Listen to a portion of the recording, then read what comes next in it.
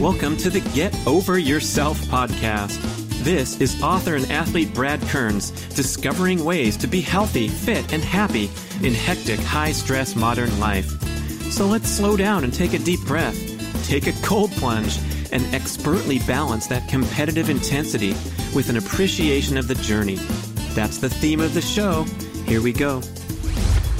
The Get Over Yourself podcast is brought to you by Almost Heaven, beautiful compact home use sauna kits, ancestral supplements, grass-fed organ meats in a capsule, DNA Fit, genetic testing for custom diet and exercise recommendations, Integro Health, high-potency liquid probiotic called Flourish, Organifi, organic powdered superfoods, delicious green, gold, and red powders, Wild Idea Buffalo, sustainable, grass-fed, beyond organic, and check out the bradkearns.com/shop page.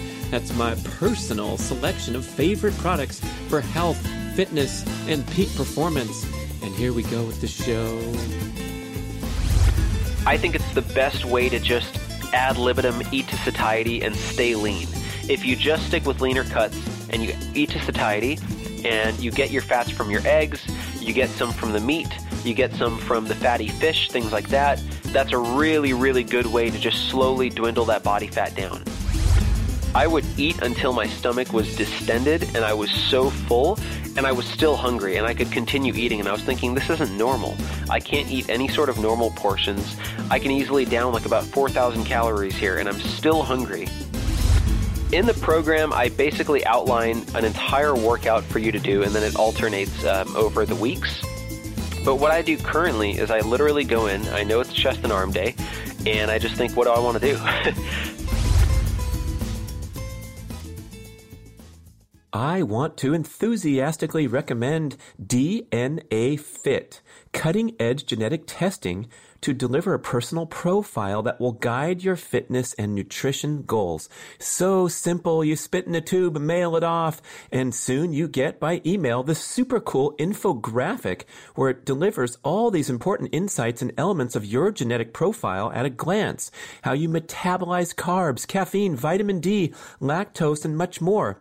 My exercise profile was mind-blowing because it revealed my genetic muscular makeup to be 54% power strength and only 46% endurance. As a lifelong endurance athlete, I've been banging my head against the wall, training in a manner that was in conflict with my genes. Don't wait 20 years making mistakes like I did. Find out what diet and exercise patterns are most aligned with your genetics at DNAfit.com. This stuff used to be super expensive. It was a few $100s. Now it's pennies. Not really, but it's a great deal, and you get 30% off if you just put in the code GOY30. Check out everything at DNAfit.com.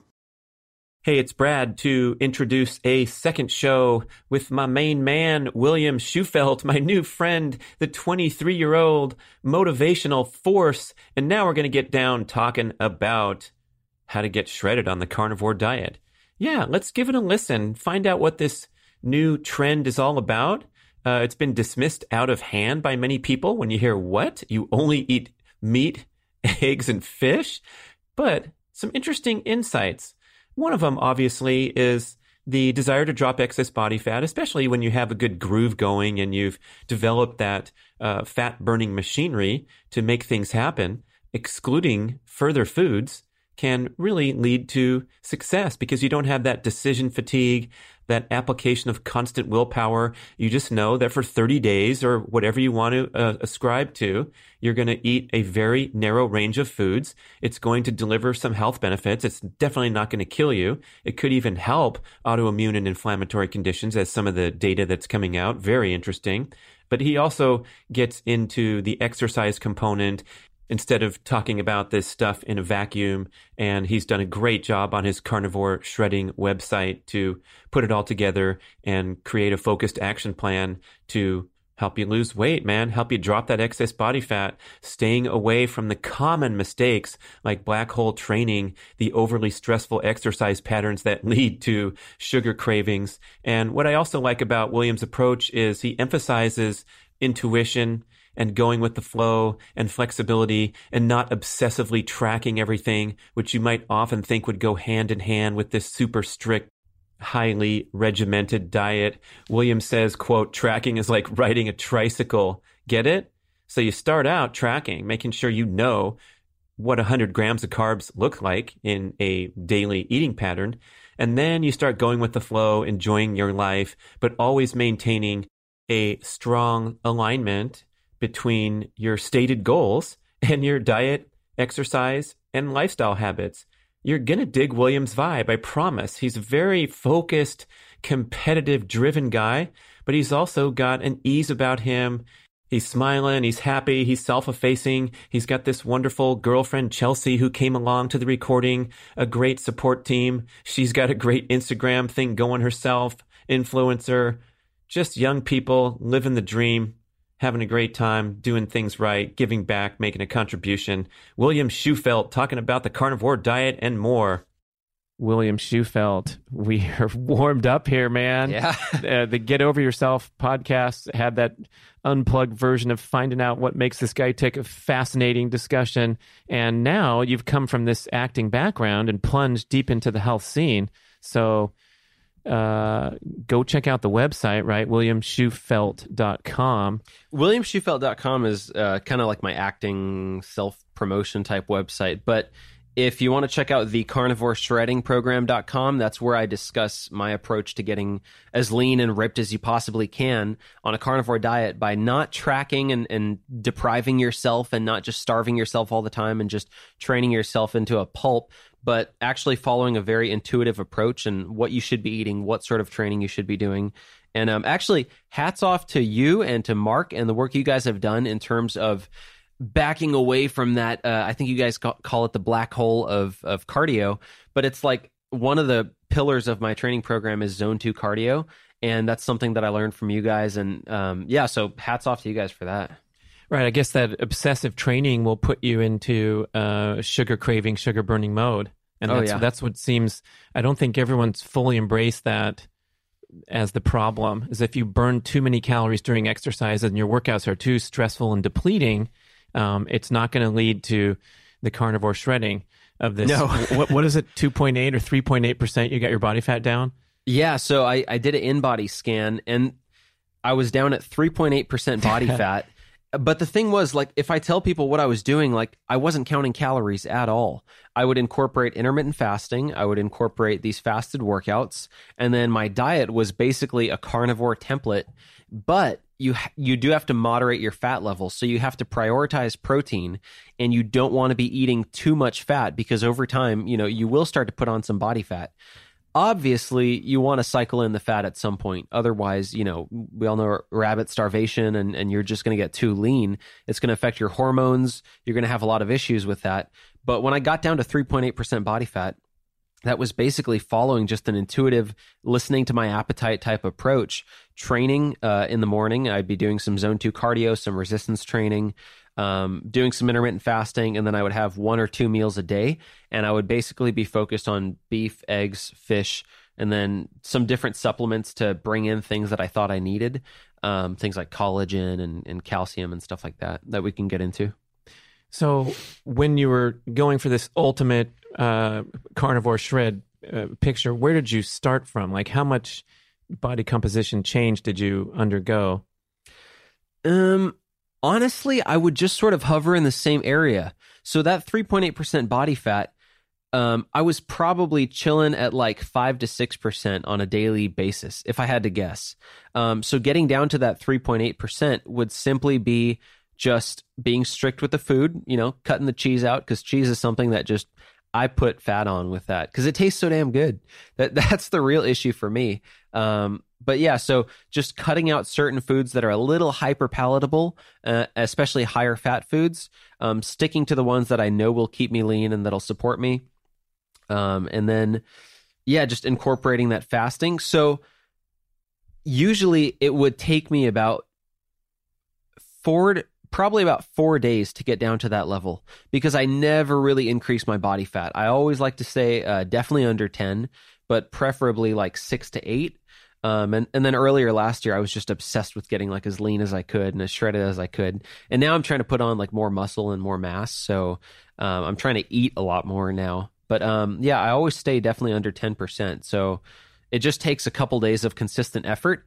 But fat burning becomes so much easier once you're utilizing ketosis, once you're utilizing sort of a lower fat approach. I don't want to say low fat because I don't believe in low fat, but if you actually moderate the energy calories and increase the nutrient density, the protein and the nutrients and the micros that you're getting from your food, I find that it really, really helps me with fat burning. So utilizing the fasting, utilizing those dietary choices, and then using the right training. If you're overtraining and you're just spiking your cortisol, and like you were saying, you have these sugar cravings, I feel like your body is going to try to hold on to fat. You might get decreases in your T3 or in your thyroid hormone, and you might start to have your body fighting against you as it tries to hold on to this weight so it doesn't just shrivel up.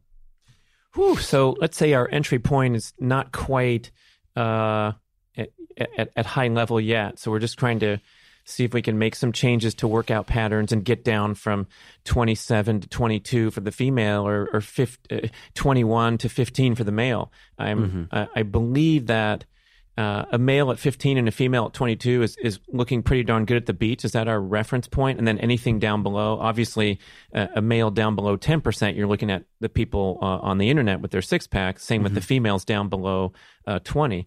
But yeah, give us a little bit of context and like, let's take us through if you were having a client that came to you that's in decent shape, but maybe making some mistakes like chronic exercise and then trying to get the diet dialed. Yeah. So the first thing I would do is I would be looking at what sort of training they're doing. And I think that you basically want to moderate the amount of resistance training you're doing. Obviously, it's glycolytic, it's anaerobic. That has hormonal effects on the body that you don't want to be doing that every single day. So I would usually get people to about 3 days a week of resistance training. And then I don't like to incorporate zone 2 on top of that on the same days because I just don't know anybody that wants to be doing 2 hours in the gym. So I would usually have them alternating zone 2 cardio with that. And yeah, I think it would just be basic. So usually I would just have people doing Stairmaster or walking incline on a treadmill, things like that. And they would incorporate those on the non-lifting days. So that's the basic template of the training. But with the resistance training, we're not doing powerlifting here. We're not doing really low weight or low rep, heavy weight stuff. I find that they have sarcoplasmic hypertrophy, and then there's, I think it's myofibrillar. But basically, you can either develop these really dense, extremely strong muscle fibers, which, you get when you're powerlifting and doing these lower reps, or you can sort of develop this sarcoplasmic. It's more of a full muscle, and this is what you see bodybuilders doing. They're pumping a lot of reps, and they're really pumping the muscle up. And that's what I encourage people to do on this sort of a program, because for one, the muscles develop faster with that. And then I find that it has a more pleasing shape to it. It kind of looks better. And yeah, so basically when I tried to get as strong as I possibly could, I was so much stronger than I am now, and I looked worse. So I thought that's really interesting. And I know a lot of really strong powerlifters, in like low weight categories, like the 140, 150 guys. I'm like, I'm never going to be able to squat 405, but I could have bigger legs than that guy. That guy still has very small legs for being able to squat so much and deadlift so much. So the type of training you're doing definitely matters. So I always advocate a bit of a higher rep, more moderate weight training. So I'll usually do anywhere from 10 to 15 reps, which is the so-called hypertrophy range, and then some more moderate weight, increasing the volume. It's very consistent with what bodybuilders did in the golden era and in the 70s with Arnold and Frank Zane and all these guys. They usually started from a base of powerlifting early when they were young, and then they moved on to a lot more higher rep hypertrophy training. And that's how they really built their bodies up and their musculature. I also find that there's a decreased injury risk for that, because as you start to push the limits of your genetic potential in doing these lifts, unless your form is perfect, you run a higher risk of injuring yourself. And I'm not trying to get people as strong as possible. I'm just trying to get people to have a six pack, or like to achieve a sort of physique that they want to get. So we're trying to stay focused on that goal and not get too sidetracked by getting as strong as you possibly can. So that's like the training aspect of it, and that's kind of what I preach in regards to that. With diet, that my diet philosophy is heavily influenced by my experiences on the ketogenic diet and the carnivore diet. When I went onto a ketogenic style of dieting where it was moderate protein, I was probably 80, even maybe 70 grams some days of protein. How much you weigh? I think I'm around 160. I try not to weigh myself. Yeah. So low protein. Yeah. Yeah. So I would keep the protein pretty moderate there at 70 to about 100 grams. I would keep the carbs obviously very low. I think my total carbs would be at about like 25 or 30. Net carbs were probably much lower than that because it was just vegetables. And my fat was to satiety, which I thought was the way to go at the time. So I would just be drinking the fat, pouring it in whatever I could. And I had a philosophy that I think a lot of people shared at the time, which was the more fat you eat, like your body gets better at burning fat. And suddenly you're just this amazing fat burning machine. And you're so mitochondrially adapted to burning fat. And MCT in this, and coconut in that, and butter in this. And over time, I was like, I'm kind of getting like skinny fat. This isn't like really what I'm going for. I thought I was going to get shredded. And I saw a few guys on Instagram and YouTube that do keto, and they're just in amazing shape. They promised me. Yeah, exactly. Hey, ladies. You may have heard me talk about GainsWave treatment for improving male penile vascular health and sexual function, and maybe you thought, hey, what about my needs? Well, GainsWave has got you covered with a revolutionary new treatment protocol called GainsWave for Her. As with the male GainsWave treatment, a skilled practitioner uses a handheld device to send low-intensity shock waves into your vaginal area to stimulate a healing response, promote increased blood circulation, and the growth of new blood vessels after a series of 6 to 12 very brief treatments, which are painless but extremely effective. You get real results with GainsWave reporting an 80% success rate. Some benefits. You will revitalize your intimate relationships with heightened sensation and arousal and enhanced pleasure and satisfaction. Don't contemplate invasive procedures or uncomfortable medical treatments. Regain confidence and reclaim your sexuality with GainsWave for Her. You visit the website gainswave.com, GAINSWAVE.com/Brad to find a practitioner in your area. You complete a series of treatments, and the beneficial effects will last for a long time, especially if you eat and exercise well to promote overall vascular health. It's a tune-up for your equipment, so please visit gainswave.com/Brad to find a practitioner in your area and take advantage of my special promo that you'll mention when you find your local practitioner. Buy 6 treatments and get 1 free. Hey, I want to tell you about Schwank Grills. This is a revolutionary portable gas infrared grill that uses the exact same heating technology as the world's best steakhouses. You heat up to 1,500 degrees Fahrenheit to grill the juiciest steak you've ever tasted in as little as 3 minutes. Can you believe it? That's right. You do not have to go to those crowded, noisy, super overpriced steakhouses anymore when you have the same technology in your backyard. And the Schwank portable infrared grill is not just for steak. You can make chicken wings, hamburgers, seafood, lobster, vegetables. I make salmon in 3 minutes. They even have a pizza stone accessory. I want you to visit their very informative and mouth-watering website at schwankgrills.com. That's SCHWANK. Everything you cook, faster, juicier.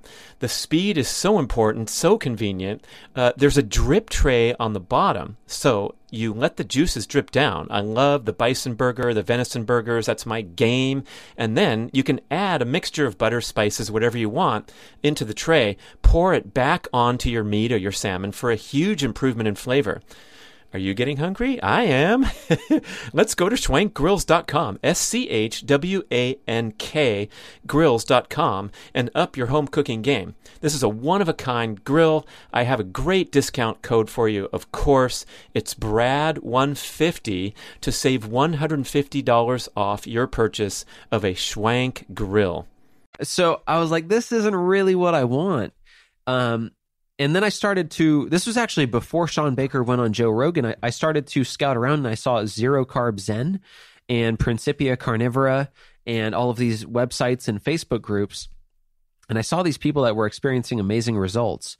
Kelly Hogan was one of them, and they have, I think, the Andersons and people like that. So I realized, okay, so there's this like carnivore style of dieting, and these people seem to be experiencing pretty good results. And I thought, maybe I'll give this a shot for a little bit. So I pretty much brought my diet all the way down to like a Vince Gironda steak and eggs type thing. So I just went down to like ground beef and eggs. That was the majority of my diet. And in a very, very short amount of time, like basically body composition flipped. So the fat started going down, but I was actually getting stronger in the gym without changing my training. Like all my lifts were going up and I was building more muscle. And it was so heavily anabolic. Like I was, like my body was changing so quickly. So I realized I was onto something there. And this was also really influenced by Ted Naiman as well. He's a huge proponent of, higher protein, keep the carbs low, moderate the fat, go for nutrient density. So when I did that, huge changes in physique. And all of a sudden, almost effortlessly, I had this physique that I always wanted, but I wasn't hungrier than before. I was actually very, very satisfied. I had more energy. I had a much better gym performance. So I realized for the goal that I have, I actually want a bit more protein. And I actually want to scale back a bit on the fat. The thing with higher protein, I think the major concerns a lot of people have are stimulating these growth factors, whether it's IGF-1, mTOR, just these things that could potentially indiscriminately grow, cancerous cells, healthy cells, all these different things. It might be bad for longevity. The way I approach that is to just keep insulin and these growth factors pulsatile. So to go through these periods of fasting where they come down, and I give my body some time to experience a state where, I'm not eating 5 meals a day. I don't promote people doing that. I'll eat about 1 to 2 meals a day. So I spend a lot of time in the fasted state. And then when I have this very insulinogenic, very anabolic environment in the body, it's usually after training. And that's when I'll eat this very high protein meal. The other thing I think a lot of people are concerned about is gluconeogenesis. And, that argument has been gone into many, many times. You want to avoid that if you want to be in ketosis. From my understanding, ketosis is driven by hepatic glycogen. If your liver glycogen is low, you're going to be in maybe low-grade ketosis, but you'll be in some form of ketosis. You'll at least be metabolically flexible to be able to burn some fat. And gluconeogenesis seems to refill muscle glycogen really well. So if you're eating high enough protein, like your muscle glycogen is going to refill itself somehow. So it might leach from skeletal muscle, or it might come from your dietary protein. But if you're training hard and you're trying to build this muscle and refill muscle glycogen on a lower protein and low carb approach, you're in a tough state there. So I say up the protein, and usually protein is very, very nutrient dense. If you're eating meat, eggs, fish, properly sourced, those aren't foods that I think you're going to run into a whole lot of trouble with, and they're all whole foods. Yeah, I think we have to couch this conversation. This might be irresponsible to say. I'm just speculating, but we're talking about a pretty devoted athletic regimen. Yes. So William's eating too much protein. He's going to get cancer. Doesn't seem like it's going to add up. And I think Dr. Tommy Wood has talked about this with me. So I'm getting a basic understanding here that these risk factors of stuffing your face with extra protein and going through your life in that manner, and you're going to spike these growth factors. You explained it really well, where even to protect against that risk, which is probably minimal when you're working out hard, you're going to have fasting periods. So it sounds like you're getting the best of both worlds, because we're so excited about fasting and the autophagy and the apoptosis and all these upregulated health processes are going on, and keeping the insulin low to live a long time. And then at the same time, you're pounding some delicious food and putting on muscle. It is trying to achieve the best of both worlds. And it's almost attempting to do, it's like having your cake and eating it too. I want to be able to eat to satiety, and I want to be energized throughout the day, and I want to have this amazing mental energy and focus and clarity. I'm not hungry. I'm not feeling hypoglycemic and shaky for some food, but I also want to be able to fast for a long time. I want to be able to eat these big, delicious meals. Like, and be ripped and be shredded and all these things without tracking. So and I want I also want a new Tesla, and I also want okay. This program does not guarantee you a Tesla. We just lost another sponsor. Dang. But so it's this kind of crazy checklist of things that I would like: the best energy and focus, ability to fast, great athletic performance, and amazing body composition with food that tastes great and not tracking. So it's a crazy checklist, and that checklist is what I try to check off in this program. Here is how you do all of those things, and here is how you can maintain a very lean and ripped body composition throughout the year. And that's sort of my goal. It helps with acting, it helps with fitness modeling, and it feels good. I really, really enjoy sort of maintaining this throughout the year. Real popular in the whole YouTube and Instagram world is the bulking and cutting. And now it's time for my cut. So for the next however many weeks, I'm going to be on MyFitnessPal tracking my calories. And, oh, look, I can fit chocolate and French fries into my cut. Isn't that cool? Flexible dieting. And it's like, well, those foods have no place in your diet. You know, if it's not nutrient dense, you clearly don't need it.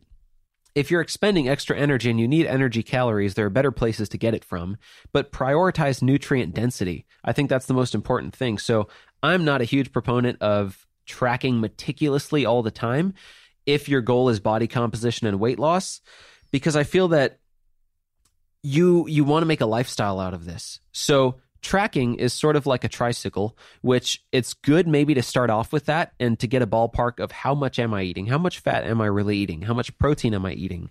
And what times am I eating these foods? How many meals a day? So it's good to start off with, but eventually you want to take that third wheel off and you want to be able to ride this bike. You want to make this a lifestyle. So you don't want to be able, you don't want to be going out to dinner and you have to pull out an app to track this and then prick this and then check this and write this down. And it just becomes like, wait a minute, your goal was weight loss. Your goal was fat loss. You just wanted to feel better and look better and achieve this goal. And now you've become a mad scientist on yourself. So I think it's good to maybe start with some tracking, but eventually I think you want to relax with that and develop an intuitive approach. Well, you told me off the mic that part of the reason that we're so obsessed with tracking and biofeedback is to guarantee results, which is still going to be no guarantee. There's so many other variables. And I think the one variable that no one talks about is just the attrition and burnout from tracking too much and then giving up. And so if we look at speaking of like the triathlon scene and the Ironman finisher, what's the 5-year attrition rate where people do something that's so crazy and a poor fit for a hectic lifestyle anyway, and then they're off the road entirely. And same with probably the keto scene has just spiked in popularity for however many the last 3 years. It's gone crazy, but there's probably a lot of people on the sidelines now who are going back to In-N-Out Burger. That's pretty true. Not just dropping their protein down from 120 back to 90, but just what a bunch of bullshit. This sucks. And I got a new boyfriend and he doesn't care about this stuff. So I'm off the rails all the way as a fundamental symptom of over tracking and over obsessing. There's a mental cost to those things. That's right. It costs mental energy that you could spend on more sleep or something. Yeah. That you could be spending elsewhere. So what I'm trying to show people is here's how we reduce that mental cost. These are the guidelines you can follow. And then within that framework over time, I think you're going to discover what works best for you. But following this framework will get you to optimal body composition, or my idea of what optimal body composition is. I think everybody has their own definition, but this will get you, everybody has their own definition. Well, yeah. I mean, I think some people want to look massive and jacked. My definition is very good now. Wow, come on. I think that, so lean body mass will go up, and then your fat will go down. And those are great right there. So in terms of longevity, we were just talking about the cancer risk with increasing your protein. One of the best predictors of longevity, as is often discussed, is basically avoiding that sarcopenia and having enough lean body mass. So yeah, that's kind of what I promote. And really, I'm just trying to push people to make the right choices on a daily basis, instill the habits, and then listen to their body from there. So can you put it in practical terms how we best pair the fasting, the exercise, and the meals, and then a little more detail on the on the complete menu of your carnivore phase. I don't assume you're doing this permanently, but if you talk about this carnivore shredding, how's that all fit together optimally? I know it's probably going to vary between the individual, but I think there's some important patterns here, and getting that best of both worlds reminds me of Ben Greenfield saying where he banks a lot of hours in a fasted state, does these crazy workouts, very fit guy, and then he says at nighttime it's family time and they make all kinds of crazy stuff, including a ton of carbs, and he'll just eat whatever.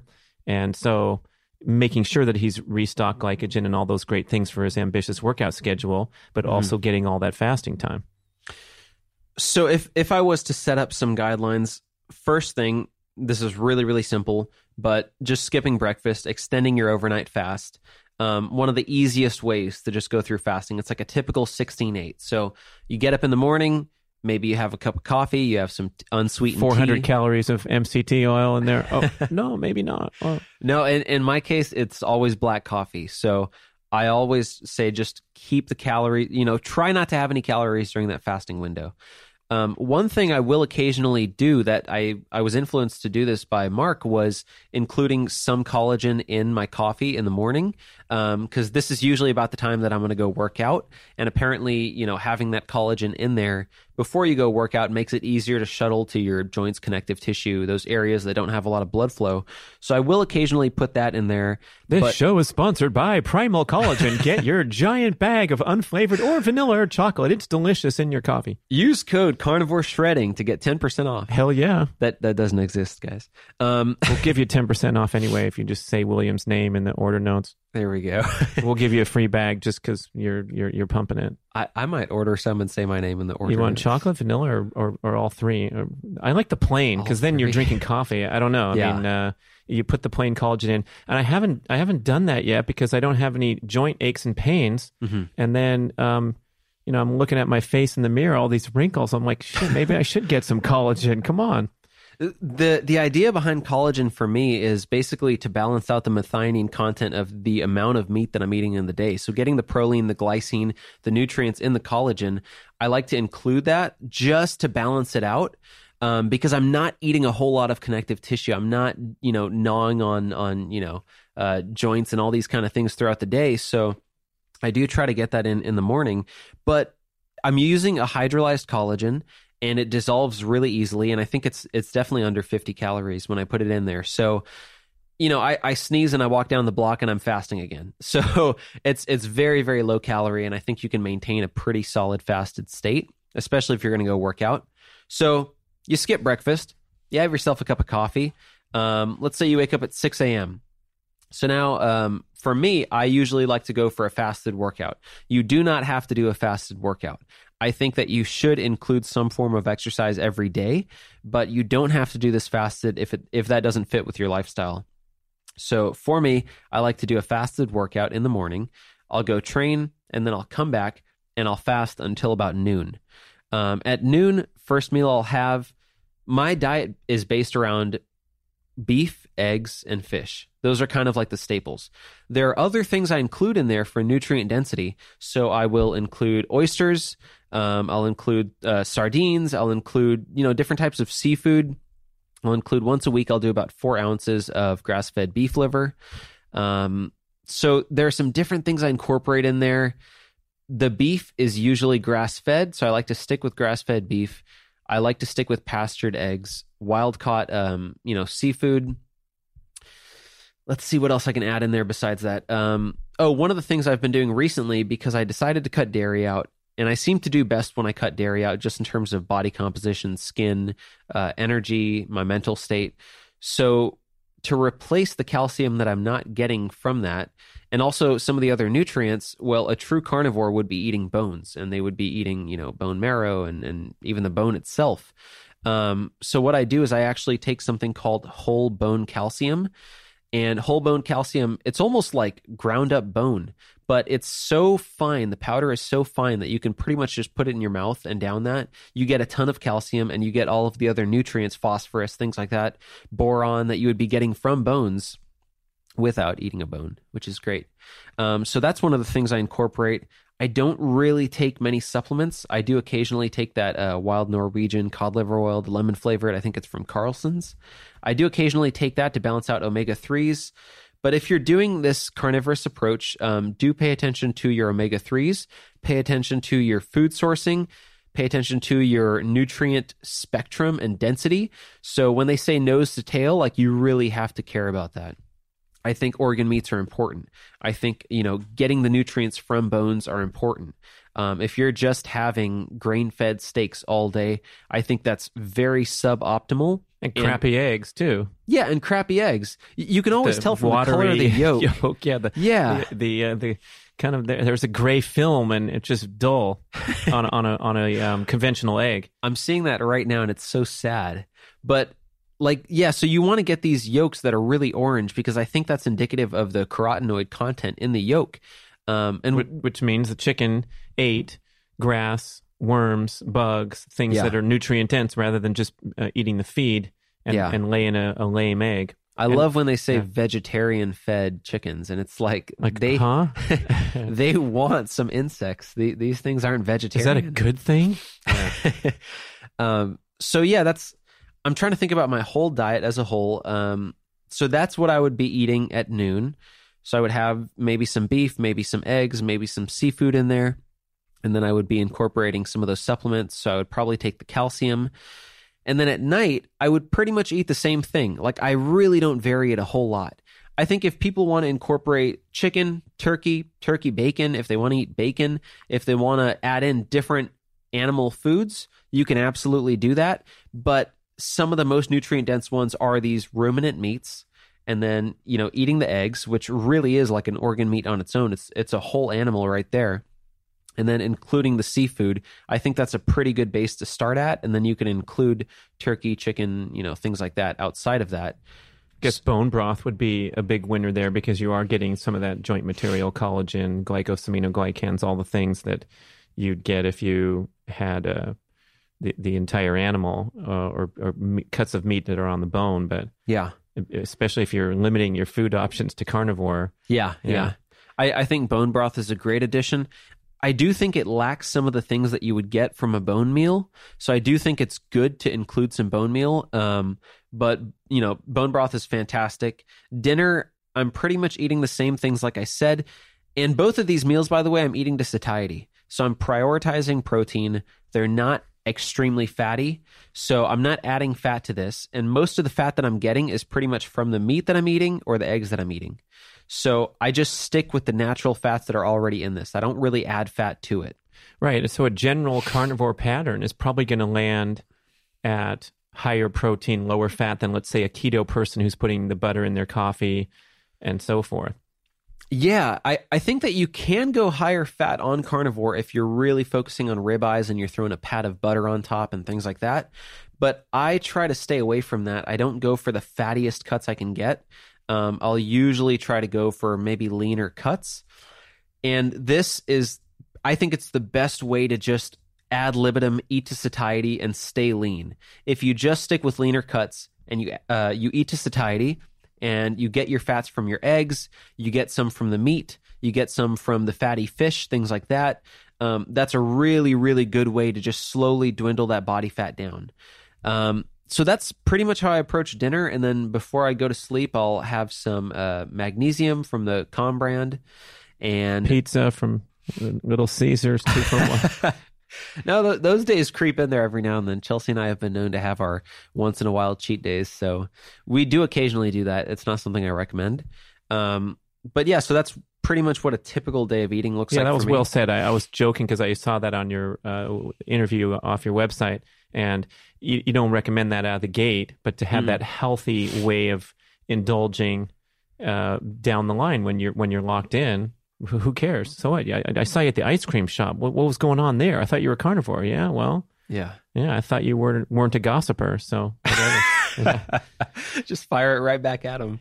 So what was the last meal or the last food at nighttime? You said the last meal. I'll probably do a steak. I might do some eggs with that. Well, wait, is this? You have lunch at midday. Yeah. Then you have dinner. Dinner probably at about 8 p.m. Oh, okay, and that's it. Yeah, and that's it. Okay. Now, some days, like today, for example, I'll probably only have one meal. So I'll probably just have dinner at about 8 p.m. I trained this morning at like 7, and it's like a pretty good fasting window today.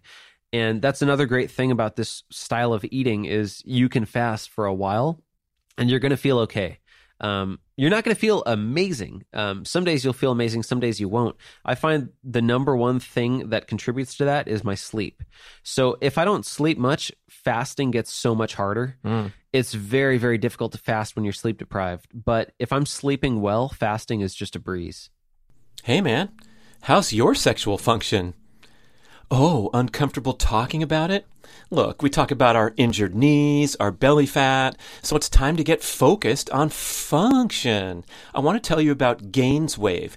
This is a cutting-edge protocol where a handheld device sends low-intensity shock waves into your penile blood vessels to stimulate a healing response and promote increased blood circulation and the growth of new blood vessels. A skilled practitioner puts the GainsWave magic wand onto your magic wand, and after a series of 6 to 12 very brief treatments, which are painless but extremely effective, you get real results. GainsWave reports an 80% success rate. Now, we know that popping pills is a popular penile protocol, but when you're working with clogged pipes, you just get a temporary Band-Aid effect when you take prescription drugs. GainsWave addresses the cause of age-related decline by stimulating growth factors and activating dormant stem cells. Translation: stronger, harder, more sustainable erections. I learned about GainsWave from my podcast guest, Dr. Judson Brandeis at the Brandeis MD Clinic in Northern California, and there's a robust network of GainsWave providers that you can find on their website near you. Complete a series of treatments, and the beneficial effects will last for a long time, especially if you eat and exercise well to promote overall vascular health. It's a tune-up for your equipment, and while it's great for ED, GainsWave is for any man that wants to combat the effects of aging and get a little boost for your A-game. So please visit gainswave.com/Brad. That's GAINSWAVE.com/BRAD to find a practitioner in your area, and you can take advantage of my special promotion.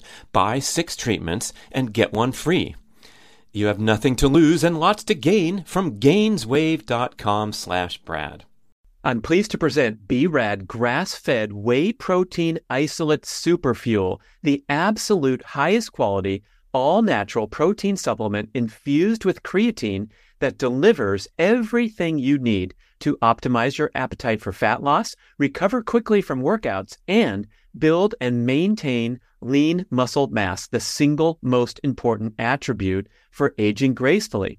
Our protein comes directly from small family farms in America's dairy land of Wisconsin. It's cold processed and microfiltered for maximum bioavailability and digestibility. So please don't mess with the many cheap commodity protein supplements that are ineffective, inferior, less pure, and often contain junk sweeteners, especially the plant-based offerings that are vastly less bioavailable than the gold standard of protein supplements, that's whey protein isolate. Whether you're in your peak athletic years looking to grow and recover, or in the older age groups trying to delay aging and decline, whey and creatine are widely agreed to be the most critical and effective supplements to take for the rest of your life. You can easily stir the superfuel in water or make a delicious smoothie every day. I'm certain that you're going to love the pleasant, light, natural vanilla bean and cocoa bean flavors. So try some on Amazon today. It's a huge hit with dozens of 5-star reviews. Or you can order direct from bradnutrition.com with our buy 3, get 1 free, and make the superfuel a centerpiece of your daily routine. So this is now getting some kind of underground popularity, the carnivore diet. Yeah. Massive detractors in the mainstream because they're still ripping on low carb and keto and not seeing the big picture, taking things out of context and all that stuff. But how would you address someone who's reasonably well informed but is looking askance at this because we know all the wonderful benefits of eating the leafy greens and the fresh fruit and the things that are missing, and arguably not unjustified to drop leafy greens for any reason. That's a really great question. Yeah, so for the person that's not just throwing, kind of poor arguments at this, the person that does actually care about what about the hormetic effect of plants? What about the nutrients that you're getting from these plants? What about the gut microbiome? All of those different arguments.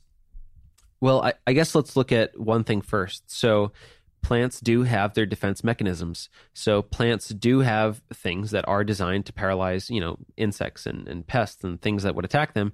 So they have their defense mechanisms, which if your immune system is compromised, I think that you're more susceptible to experiencing, the ill effects of those, the salicylates, the lectins, the oxalates, all of those different foods. And I think Dr. Gundry has done a great job of talking about that in his book.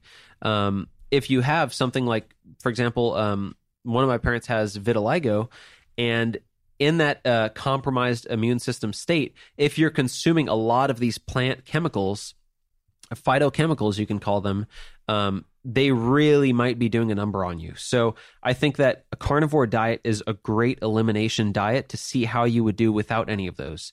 And I think that's where the magic of it comes in, where a lot of people are experiencing amazing results with autoimmune conditions. And just things that they've had their whole life, Crohn's, acne, eczema, things like that they thought they could never get rid of. And as soon as they eliminate all plant foods and they focus on these very nutrient-dense animal foods, their results are amazing. So that's the first thing I would tell people to consider, is that, yes, you absolutely can survive without plants. I've done it for very long periods of times. There are plenty of other anecdotes, and then there's obviously these ancestral communities that did it to some extent. Now, one of the arguments that people might say is that, well, no, this really hasn't been done, in terms of ancestral communities. The Inuit were eating some berries, and they were eating, they were drinking some tea, and there was some carbohydrate in the whales and things like that. Not the whales. What were they eating? The seals, Seals, I guess. yes. Yeah. They were eating whales. Maybe if they were lucky, caught some whales. Possibly.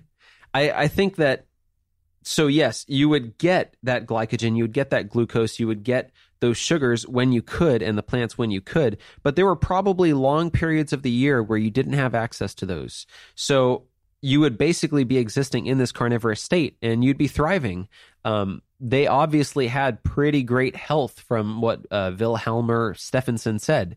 So I think that there are cases where people have done pretty well on this. And then the next thing I would say is, if you feel that you do benefit from vegetables, from plants, from fiber, things like that, add those in slowly and just see how you do. There's no reason to be dogmatic about it. Ultimately, you need to know your goal. So rather than jumping on the carnivore bandwagon and, you want to join a community and it's like, oh, sweet, I'm a carnivore too, let me change my Instagram handle. Just think about, what's my goal? So is my goal body composition? Okay, let me do this carnivore diet the way it's laid out and let me follow this and see if I reach my goal. Okay, I've reached my goal. Now I want to add in these certain plant foods. Add those back in and see if you're still at your goal. So like we talked about this extensively on the previous podcast, but focusing on your goal will help you make the right choices for your situation. If you're joining carnivore just because you're so convinced by the amount of information and the anecdotes and all of those kind of things, I think you're doing it for the wrong reason.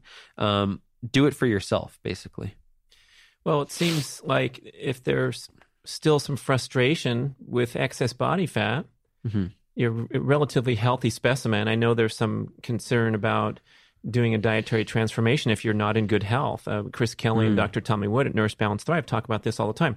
Don't try to lose weight until you're metabolically healthy, or you'll tank your thyroid and your adrenals and all these horrible stories we hear from people, and then they'll go trash a low-carb eating pattern in general because it didn't work for them and made them tired. It's because they started with a leaky gut syndrome. So let's say you have a healthy person who's exercising, sleeping, trying their best to get through life.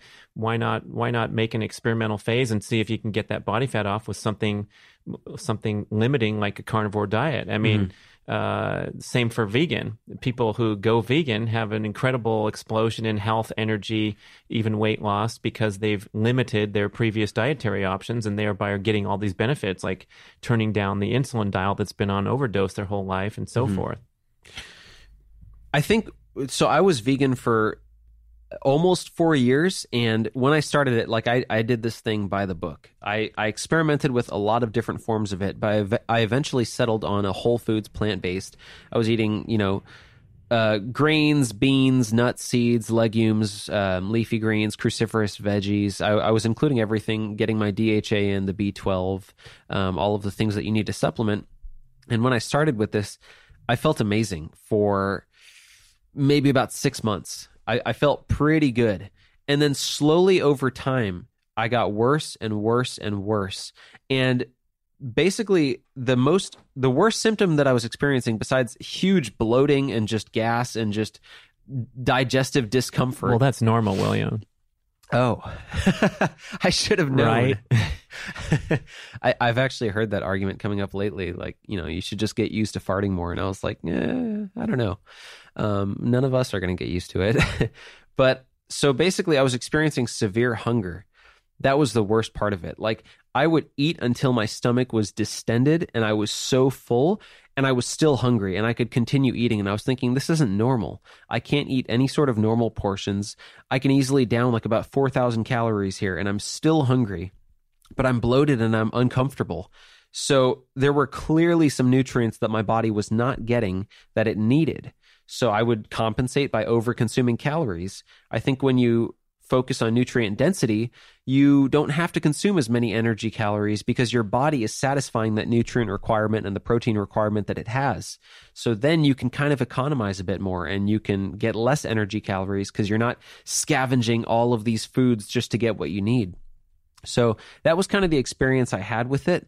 You were mentioning something else about people trying these different diets. Oh, from basically an unhealthy state. So if you're coming from a background of deprivation, or if you already have existing health conditions, or you're coming from an unhealthy diet, you're almost malnourished in a way. You probably have some deficiencies in certain nutrients. So now if you go on to this restrictive sort of fat loss diet, even if it's the carnivore diet, if you're really trying to restrict yourself and you're like, I'm going to fast like hell and I'm going to train like hell and do all these things, you might start to exacerbate, those underlying conditions that came from your past 2 years of eating and living. So what they always recommend with carnivore is basically, start out and just eat and heal your body. And then over time, you can focus on fat loss. Right. Don't worry about the caloric deficit. So eat the eggs and the fish and the beef that you need to satiety. And I've heard some voices, some experts talking about that maybe fasting is too stressful for certain individuals. So I guess you could, do your carnivore thing as needed in the morning, noon, and night, or whatever. But boy, that appetite regulating effect kicks in pretty quickly, whereby it's no trouble to fast because you haven't spiked insulin all day long the previous day and day before that. Eating to satiety and listening to your body while you're fasting are so important. You can try to fight yourself with this, and you can undereat, and you can try to tell yourself, no, I'm good. I'm going to go drink 2 glasses of water after this meal. That's working against your goals. You can try to push yourself on a fast, and you're extremely low energy, and you're lightheaded, and you're starving, and you really want to eat, but you're like, no, this is good for me. If you feel like crap, it's probably not good for you. You might need to rest more. You might need to eat a healthy meal. Your body has some legitimate needs at that moment, and I think that, you have to meet those. So yeah, it's something that's why I really, really preach an intuitive approach. It's something that you do need to listen to your body. If you have to eat, you have to eat. If you need to rest, you need to rest. So people, this is Power Ranger talking, where you got to fit in that suit, man. So your stakes are high. I mean, no kidding. Stakes are high. I mean, the stake level is high. I like that. But there's same with an athlete who has to be at performance weight, or they lose their financial bonus, so they miss the starting lineup, they don't get their contract. And so even with your extreme attention to diet, peak performance, and maintaining healthy body composition, you're still advocating for an intuitive approach. Yet we have people who are in a recreational mode with no stakes whatsoever, and they're overdoing the self-quantification and the suffering and the struggling. So making that point about fasting, yeah, it should never feel like a struggle. I think all fast should be natural in their nature. So, when we hear our stomach growling, like Dr. Kate Shanahan taught me, the growling of your stomach is the hormone ghrelin taking effect and causing intense sensations of hunger. And I think from a psychological perspective, for sure, when you ignore that and you fight through it and battle through it, you will have a rebound effect at some point. Yeah, very, very true. There is a strong weight rebound. Whenever you do any sort of deprive and hold yourself back, over time, there's this great saying from Martin Burkhan. He says, sooner or later, hunger comes to collect. And that's the truth. It does, and you will start to put weight on. So if you start a carnivore diet or a ketogenic diet or any style of dieting where you're trying to eat very healthy and you start to gain weight, you might have been underweight to begin with, or your body might, just be recompensating and trying to get what it needed for so long. So that's the last thing people want to hear when they're, trying to lose fat. But it's kind of like you have to be patient and don't go for the instant gratification. Just know, okay, I'll just follow this plan over time and eventually the results will come. But it comes from a result of just consistently following it. You can keep trying to push yourself, but you'll just push yourself into a wall and you won't get where you want to go. Well, the results will come so easily too. It's a little frustrating to see how much pain and suffering is going on out there. And if we just did the hard work to build the metabolic machinery, as Mark Sisson says, to be good at burning fat, then I imagine like you're just putting your hand on a dial and saying, I'm going to get down from 6% to 3.8 because I got some photo shoots coming up, and then I'll take a vacation and allow things to get back to whatever baseline. But we can act like the Hollywood star who's building their physique into the role by demand. That's exactly why I get so excited about this. So it's like, it is easier than people think. Once you have the right strategy and approach and you have some practice doing it and you've built the habits, it's easier than you think. For me, like previously, if I wanted to get down to 5% body fat, it would have been hell. As a vegan. As a vegan, it was nearly impossible, but it would have been hell. So it's caloric restriction. Vegans at 5% body fat or under, please send your photos to the email getoveryourselfpodcast@gmail.com. No. And prove me wrong. But it's really, really difficult to do that without some form of severe restriction in some way. And you feel pretty crappy the whole time. And that's something that a lot of diet gurus and fitness and Instagram gurus tell you. Well, when you're cutting, you are going to kind of feel hungry and you are going to kind of feel like crap. But the thing is, like, nowadays when I tell people, I feel so good, I have so much energy, I eat to satiety, I feel great, and I can bring my body fat down to 5% if I want to, and it'll take about 5 days. And people are like, no. That guy's full of baloney. He's suffering. I know it. He must be. That's what a lot of people think. And it's crazy. Like, Chelsea has seen this, and I guess I have no other eyewitnesses besides Chelsea, but it's like... I'm still nice to her, I swear, even though I'm fasted. It's like, it's very, very possible to do. But you want to be prioritizing nutrient density, work with your body, incorporate intermittent fasting, and just follow that approach over time. Don't train yourself to a pulp, and it'll happen. When you work against your body and you force it, that's when bad things happen. Oh, speaking of the training, I had a couple questions, like on those resistance workouts that you described, where you're in the in-between weight, not the heavy weight, a little higher reps. What's the total duration of the workout? Usually it's around 45 minutes. So usually it's just a 45-minute workout. I follow a very typical bodybuilding split where I'll do shoulders and back one day, I'll do chest and arms the next day, and then I'll have a leg day as well. So it's basically doing those. In the program, I basically outline an entire workout for you to do, and then it alternates over the weeks. But what I do currently is I literally go in, I know it's chest and arm day, and I just think, what do I want to do? So I'll come up with 2 exercises. I'll superset a chest exercise and arm exercise. And I'll say, I'm going to do that for 5 sets. And then within that, that's where the intensity comes in. So I don't have anything written out. So I'm going to push myself as hard as I can with those. So I'll either be doing more weight or more reps, and I'll keep it as intense as I possibly can, bring the rest periods down. There's a number of ways to increase intensity. But to me, that's what makes it fun, and that's what turns it into a game. if I had a written, workout, then I could be pretty much overdoing it, or I could be underdoing it. So that's why I like to sort of have that intuitive approach nowadays. And that's really what I'm all about, just having fun with it. And that's where the results came for me. And the zone 2 cardio, how is that in heart rate terms?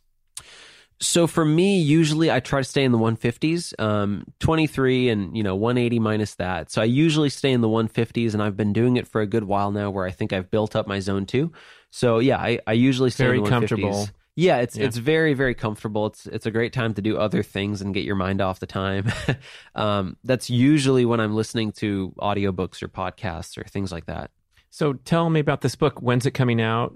With Neiman, and what's the overview there? Our goal, so we don't have this set in stone yet, but our goal is to get it out early next year. So this book is really going to cover the fasting, the diet, and the exercise. And we're going to make this as simple as possible for everyone.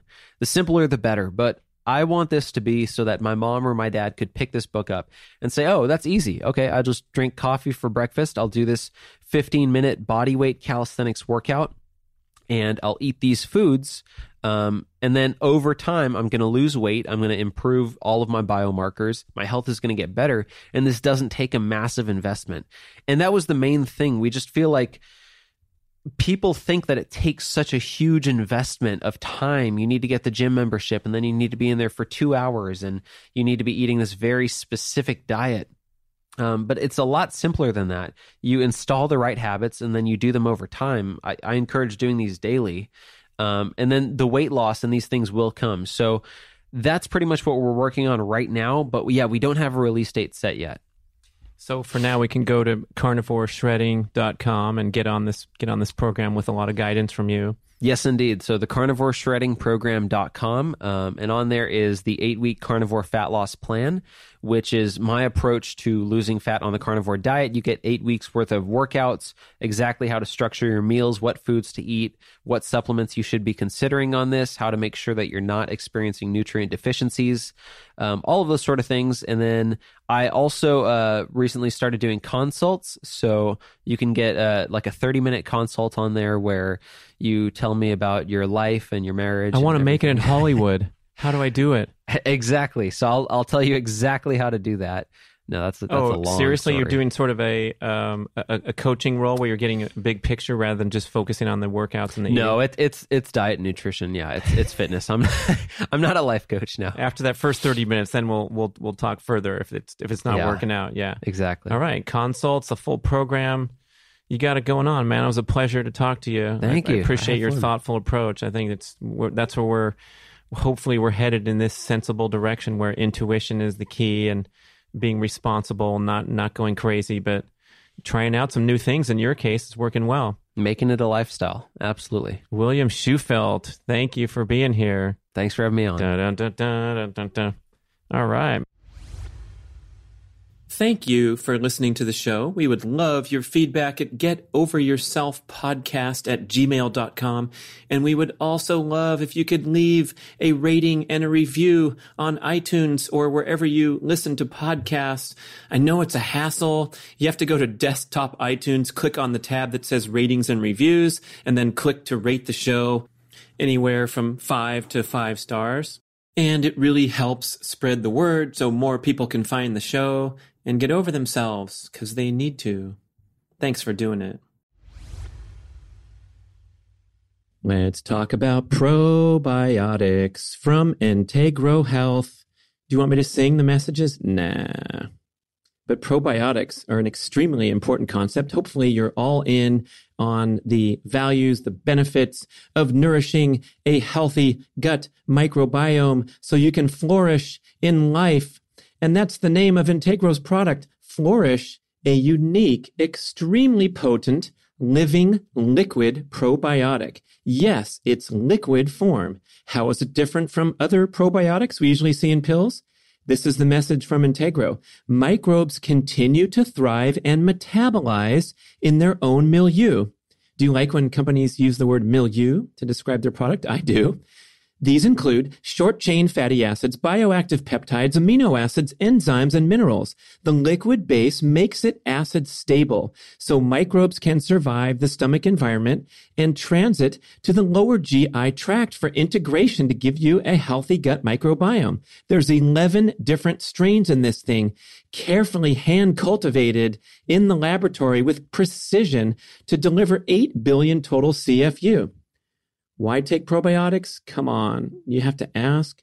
It's going to strengthen your immune function, reduce systemic inflammation, the root cause of all disease, improve digestion, promote bowel regularity, relieve gas and bloating, get you going again after illness or antibiotic use. That's me, because I first got this shipment the very day I returned home from a Mexican vacation and had a stomach illness once again. What a bummer. So sad, because I love going down south, but I needed to repair and return to action quickly. So I started guzzling this stuff and had a wonderful return to health. I'm a very enthusiastic user and will be over the long run because I need all the help I can get. I don't know about you. When we're talking about our routine usage of antibiotics, the stress we put on our system and in the environment every single day, I especially notice my gut health is compromised when I engage in overly intensive athletic training, have trouble recovering. My gut is the first thing to go. So this is my go-to product, the Flourish probiotic in liquid form. Try it yourself. I love the delicious root beer float flavor. Just kidding, man. This stuff is no funny business. This is the real deal. It's very potent. It tastes fine. It goes down okay, but no root beer float flavor. Sorry. Take it. You'll love it. Go look at integrohealth.com for more information and to order shipped directly to your door in its unique liquid form. Flourish.